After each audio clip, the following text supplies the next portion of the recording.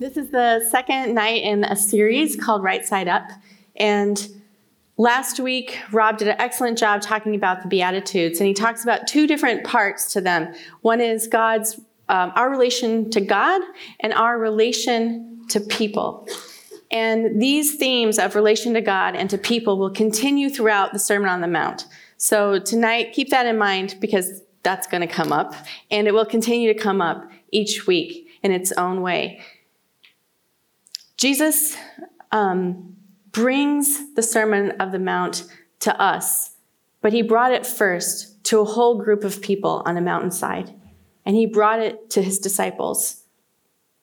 And when he did this to show us something underneath the surface, something beyond what we could see. He brought us an understanding of the kingdom of God. Maybe I've had this experience since I've moved to New Zealand, and maybe you've also had this experience, I don't know. But have you ever been watching something on TV, a sport, a game, and you've realized you don't actually know the rules? Yes. In coming to New Zealand, this has happened to me a few times. Usually cricket, netball, which I never heard of, and rugby. And I can see the players playing, and they're totally in it, and they're getting points because I can see the little numbers on the bottom of the screen going up, but I have no idea how they're getting those points.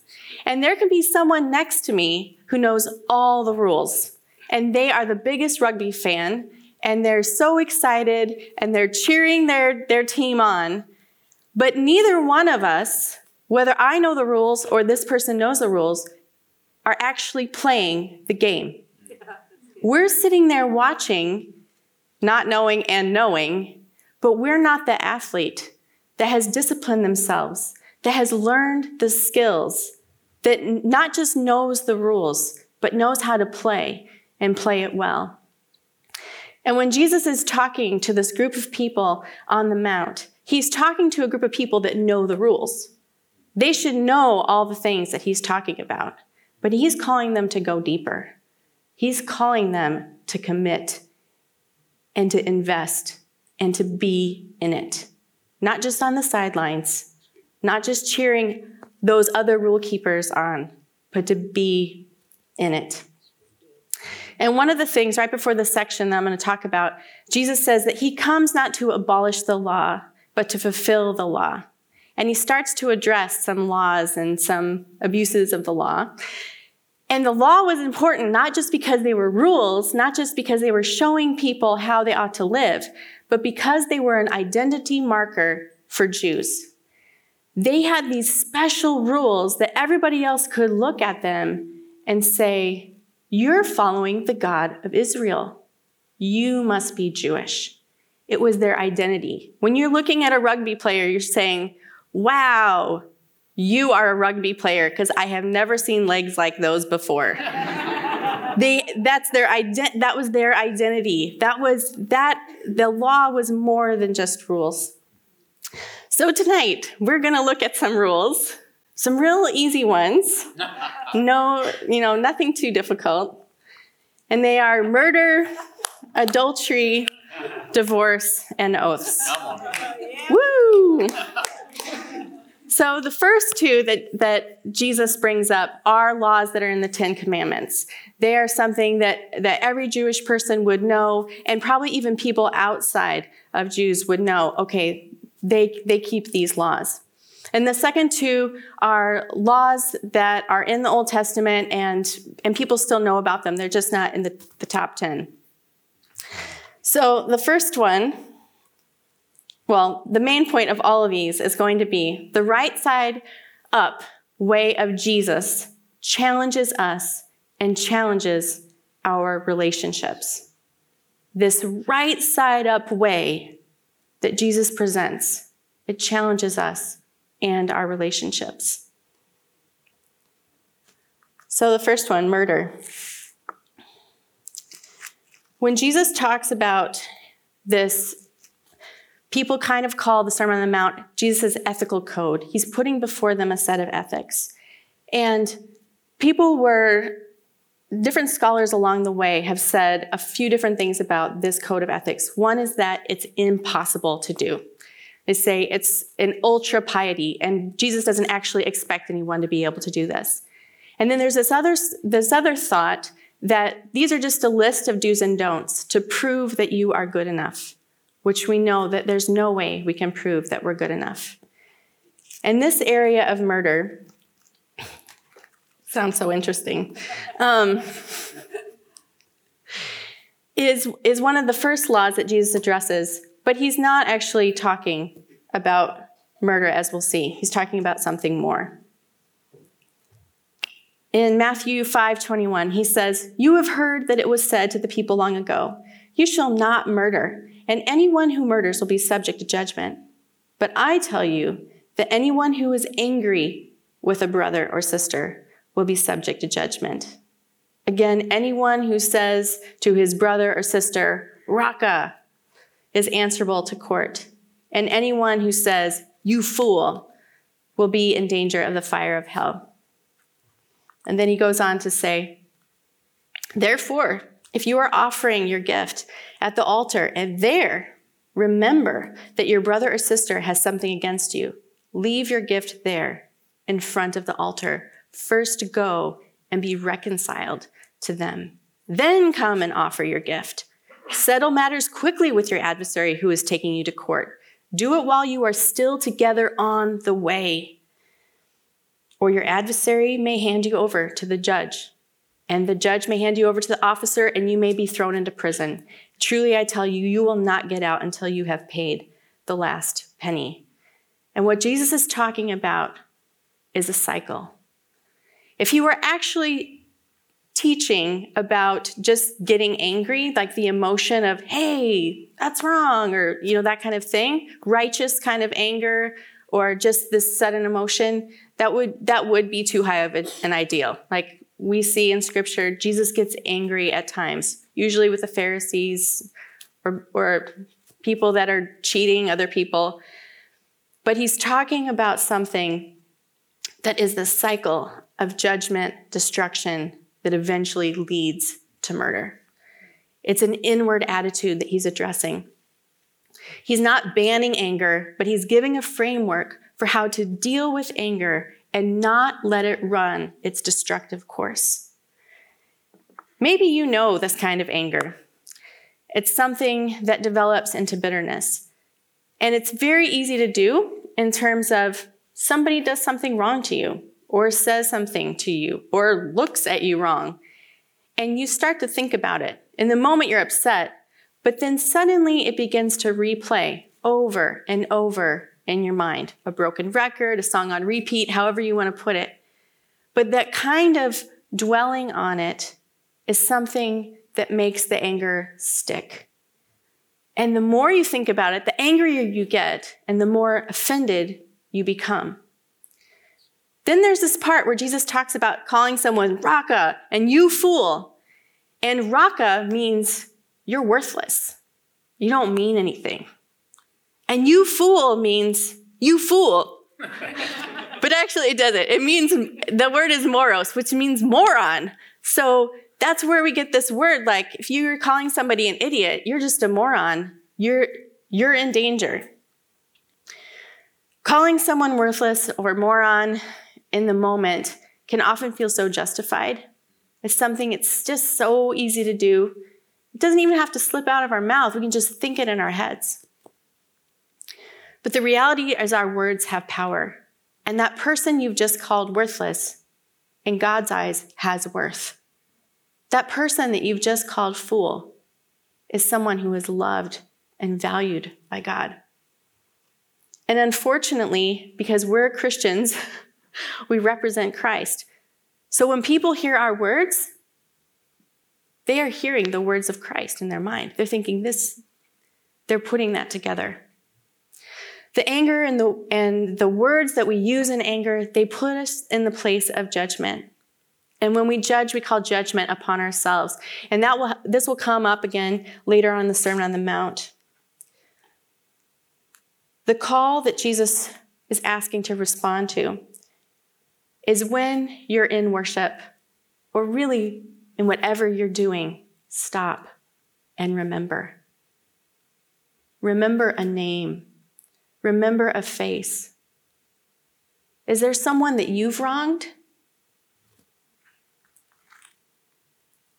Whatever you're doing, if you're in the middle of a worship service, or whatever you happen to be doing, stop and seek out a path to be reconciled. In the Greek, this means to renew the friendship. Seek out a new path with that person. And Jesus says, settle matters quickly.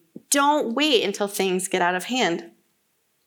Do it while you're still together on the way. So if at all possible, it's okay. If at all possible, work things out with the person or the people while you're still in relationship, while you're still in process with them. It's so much harder when you let years go by. It's so much harder when that person doesn't even want to talk to you anymore. So do it while you're still with them. I used to think that I was a pretty easygoing person that didn't hold a grudge.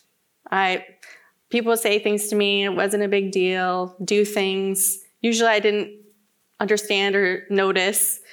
And I thought that way until a few years ago when I experienced some judgment against myself, when I experienced unjust treatment.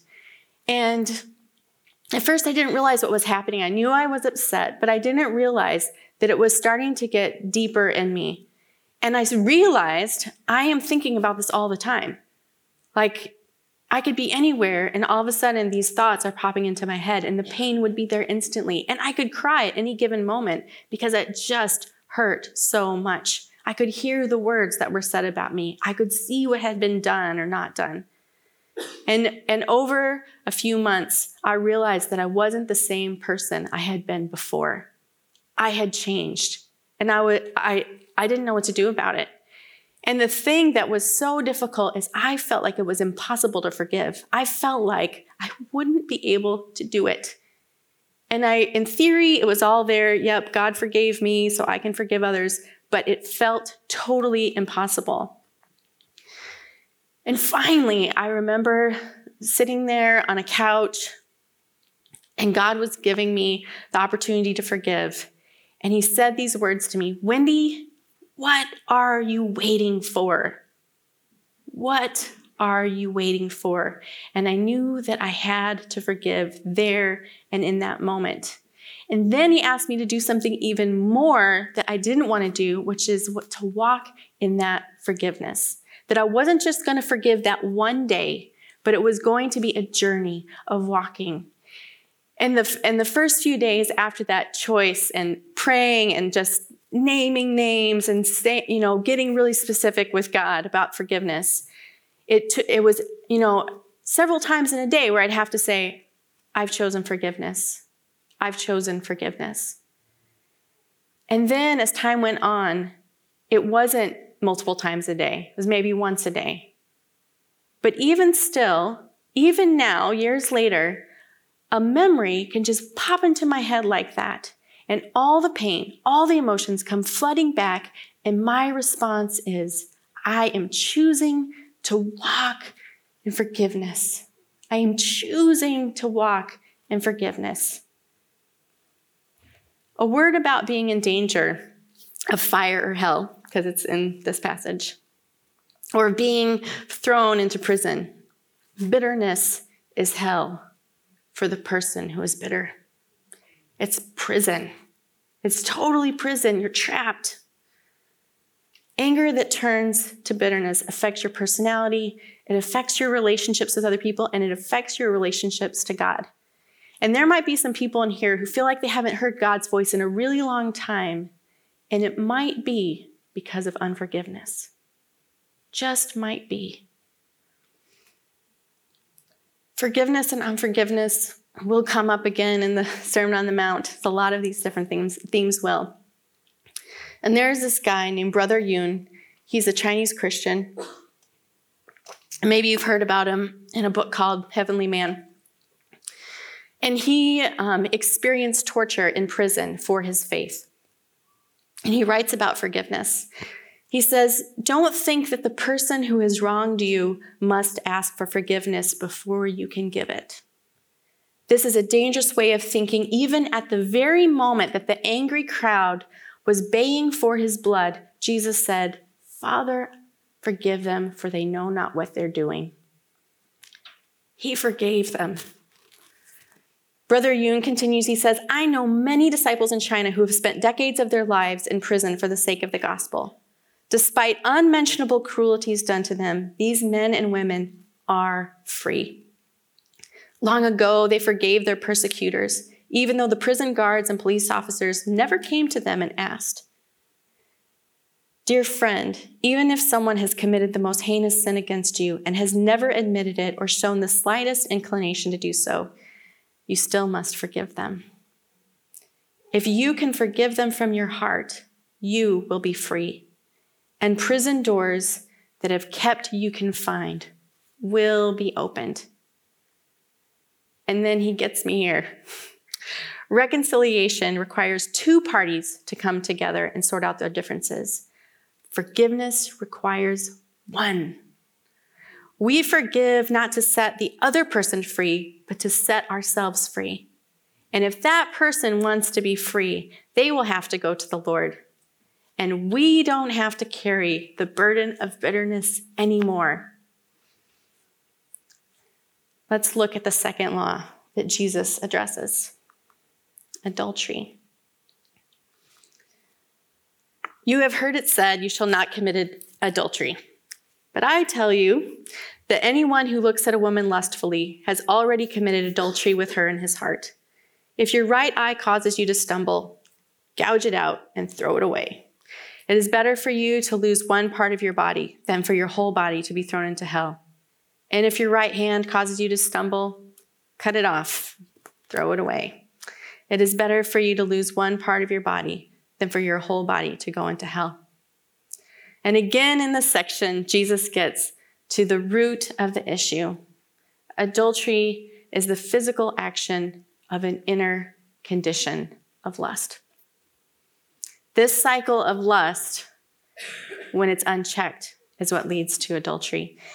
And in Greek, adultery, blepon, refers to one who keeps looking beyond a mere passing glance.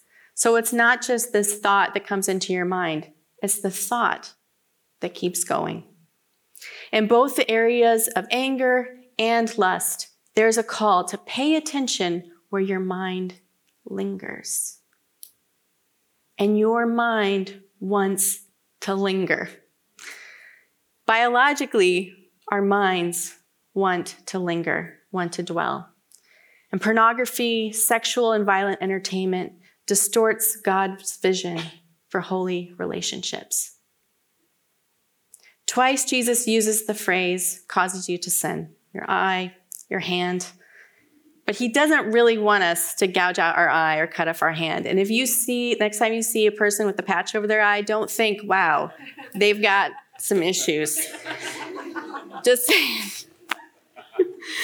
The mention of the eye and the hand, it's all about looking and touching. If looking is causing you to lust, if touching is causing you to lust, Jesus is not simply suggesting a change of attitude. He is teaching us to change a practice that leads to lust. So get practical about lust. This is not something that's theoretical. Make some drastic changes in your life. This is not a man issue. This is also a woman issue. This is not a married issue. It's also a single issue, a dating issue. And whatever you're a person, lust can be an issue in your life. Is it a habit? Is it a coping mechanism? Is it an addiction? Get really good personal accountability. Get counseling. Get accountability software on your computer and your mobile device. And there's a really good local group called Safe Surfer. Call them up. Get it on all your devices. Because of shame, lust is often characterized by secretive patterns and isolation.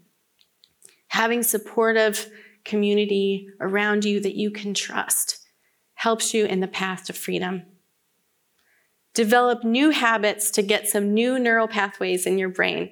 And last week, Rob showed a video about a guy that taught himself how to ride a reverse bicycle. And that guy, it took him like 8 months or something to do it. And he, fail. And finally it just clicked. Well, this has a name. And this thing of trying to relearn something that's so ingrained in your mind is called limbic lag. And you've made the decision, but it's not automatic. And I experienced limbic lag when I moved to a country where I'm driving on a different side of the road. And not just on the other side of the road. Everything is different in the car. You're in the other side of the car. And so even now, almost 2 years later, when I go to signal, I often turn on the wipers. And it drives me crazy because my brain is just this automatic thing. And in light of limbic lag, lust feels normal. Lust feels right. And holiness feels weird and off. And so we have to actively cooperate with the Holy Spirit in the healing and freedom that He's offering you. He's offering it, but you have to join in with that. It's in the choosing to surrender day by day, moment by moment, where the Holy Spirit changes us. And Paul talks about this in Romans 12:2. He says, "Do not be conformed to the pattern of this world, but be transformed by the renewing of your mind." We're going to talk about another pattern in this world, which is divorce. It has been said, anyone who divorces his wife must give her a certificate of divorce. But I tell you that anyone who divorces his wife, except for sexual immorality, makes her the victim of adultery. And anyone who marries a divorced woman commits adultery. So this is a very important question in Jesus' day. And there are a few schools of thought, the conservative and the more liberal. And Craig talked about this a few weeks in church, which was awesome. But the conservative Pharisees, the school of Shammai, they limited divorce to what Jesus is saying, to unchastity or immorality. And the more liberal Pharisees, the school of Hillel, well, you could get divorced if your wife burned the dinner. Like, it was that liberal. And then there's an even more liberal guy named Rabbi Akiba that went even further and said that divorce was okay if a husband found a woman that was more attractive. And in terms of the liberal and conservative, people were leaning towards the liberal. Men were not giving their wives certificates of divorce. They just would tell their wife, "You're free to marry," meaning, "I reject you, so just go find a different man." It was very, very rare for Jewish women to divorce their husbands, so it was almost always likely it was a man divorcing his wife.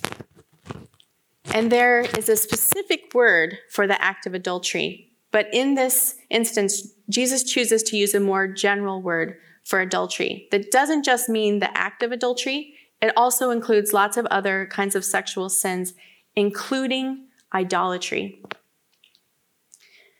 The idea of divorce in this context didn't just mean divorce. It also included remarriage. So for this culture, for the Pharisees, and even for Jesus in this context, he's putting remarriage with divorce.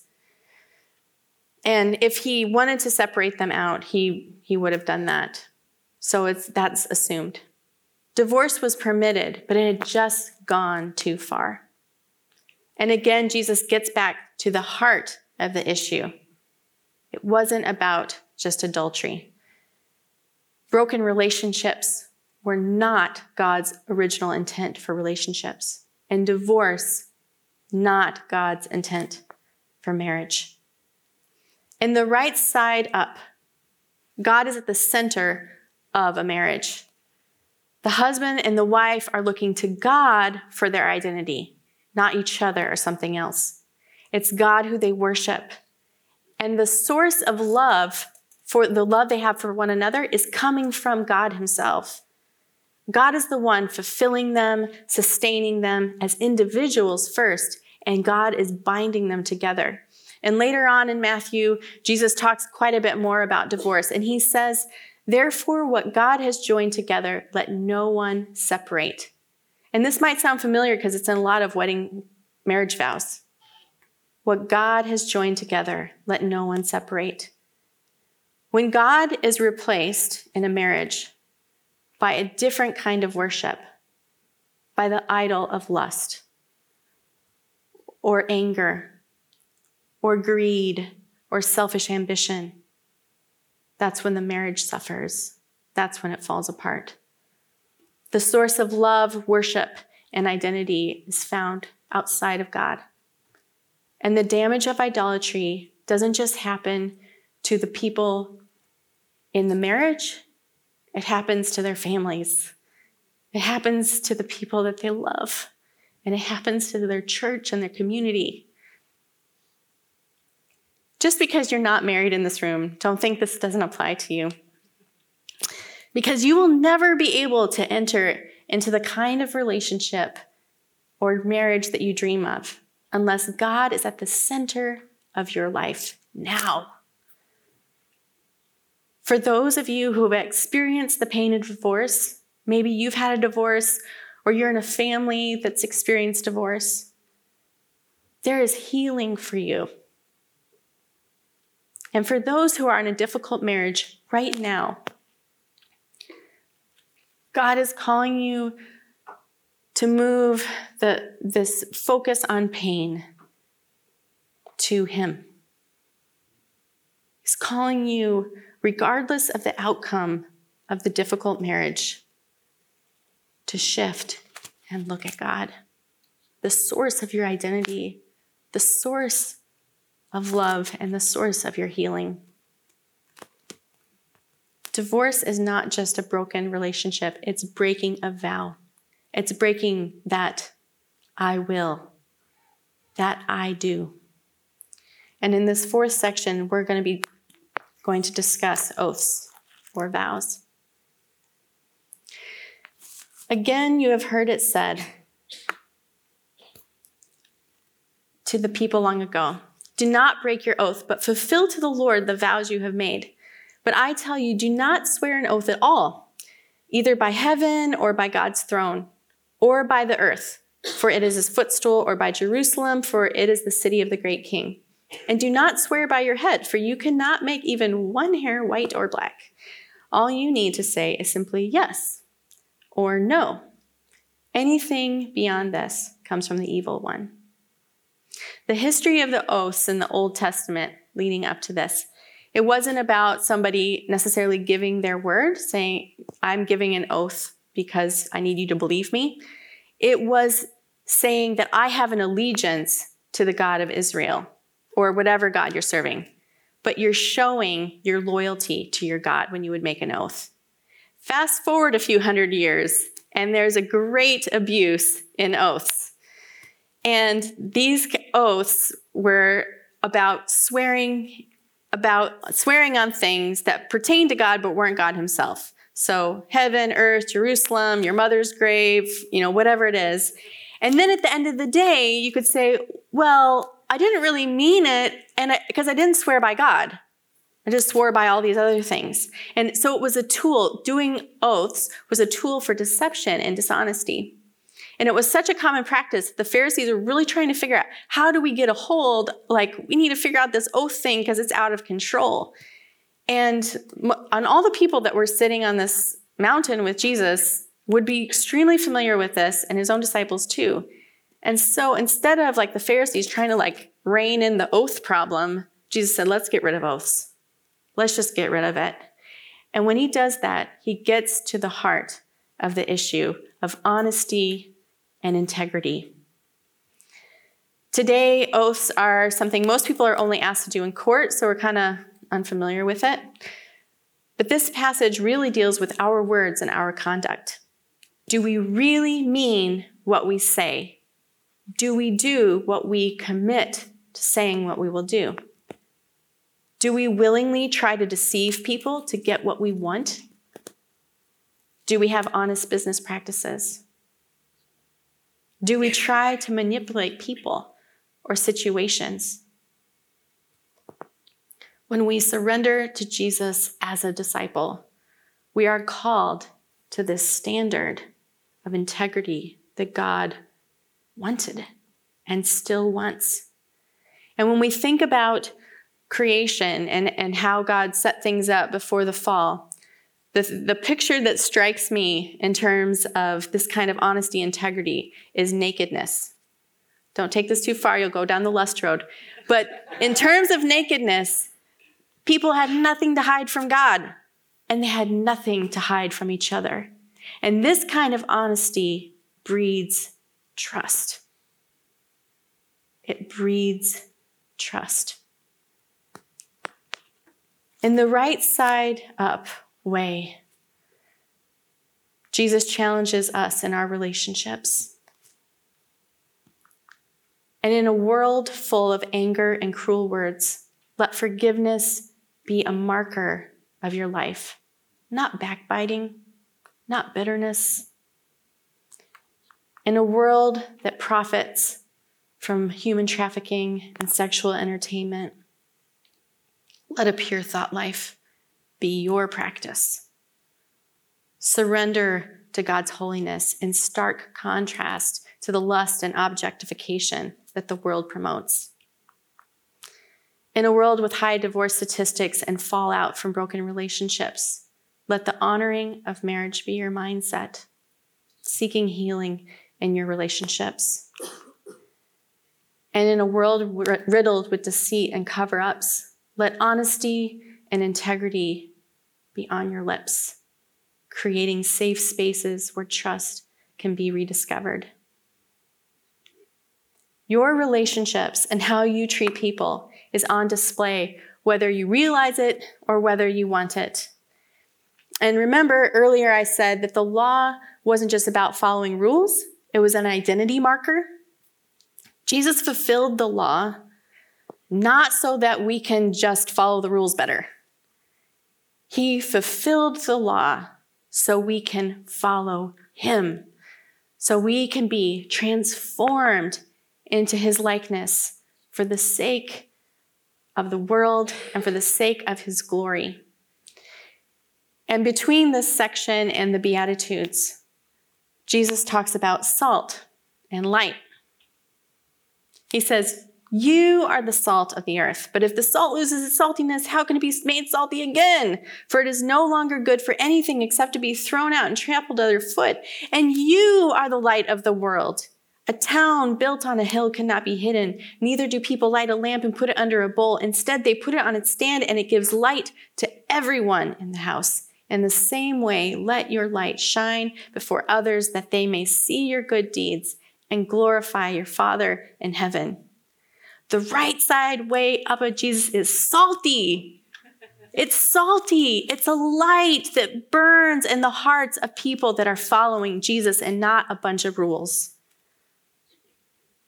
Tonight, I've talked about some bigger issues, and none of us are immune to these things. None of us. We don't get a shot at the door, a vaccine that says, great, now you don't have to deal with this anymore. You don't have to be human. You don't have to make mistakes and have sin in your life. I wish it worked that way, but it doesn't. Take some time as the worship band comes to listen. And I have a feeling there are some issues that I talked about tonight that you would rather just not deal with. You'd rather just pretend they'd go away. And that is probably the thing that the Holy Spirit is saying, remember, recall, surrender. some of you, it means forgiveness. And it means naming the name, choosing to forgive. And for some of you, it's a return to purity or getting a purity you never had before. And that first step might just be to repent. Say, I can't do it, and I need your help. For some of you, it's just recognizing that God is not at the center of your life or of your relationship or your marriage. And for some of us, it's a restoration of integrity. Does your yes mean yes? Does your no really mean no? Let's commit to living out what God really wants. Jesus, thank you. Thank you, thank you, thank you, thank you. Thank you that we don't have to do this on our own. Thank you that you are available to us. That you know the cry of our hearts, or even if we cry out loud, that you hear us and you're so close and you're so near and you're not going anywhere. And no matter how bad things have gotten or how messed up we think things are, you see the reality and you still love. So thank you. Thank you for speaking a couple thousand years ago on the side of the mountain. Thank you for speaking tonight. Thank you that you're here and available and ready to move in our hearts. In Jesus' name.